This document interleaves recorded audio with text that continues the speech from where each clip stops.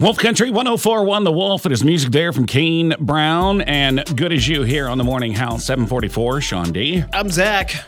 Currently, we got 0 degrees here at the WNAX studios with overcast. Looking for a high today of 7 degrees with mostly cloudy conditions.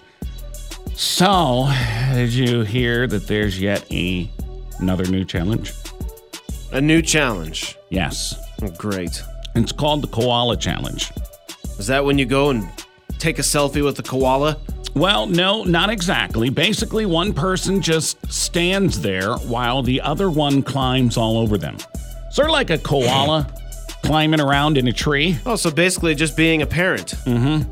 It starts off a lot like the koala person is pretty petite, and then the tree person has strong legs.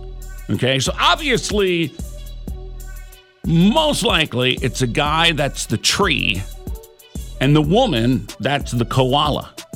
So the koala person starts out in front of you, then without touching the ground, they have to climb all over you.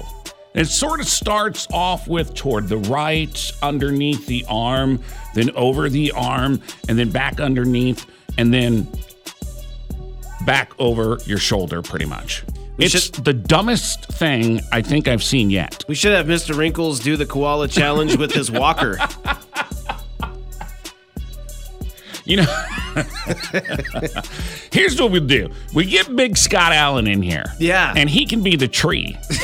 And then Mr. Wrinkles can be the koala. And then Mr. Wrinkles gets to use his walker. Yeah. You know, as a little bit of help to get him, you know, over the hump, if you will.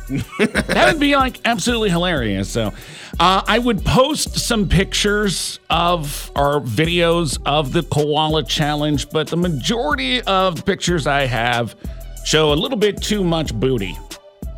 Right. Way too much booty. Oh, so I don't want anybody to be offended by that. But I guess you can go to probably just YouTube. Google koala challenge and you'll find all you need. There you go. Yeah, so the koala challenge. Maybe we have someone come down to the studio and have them do the koala challenge this week.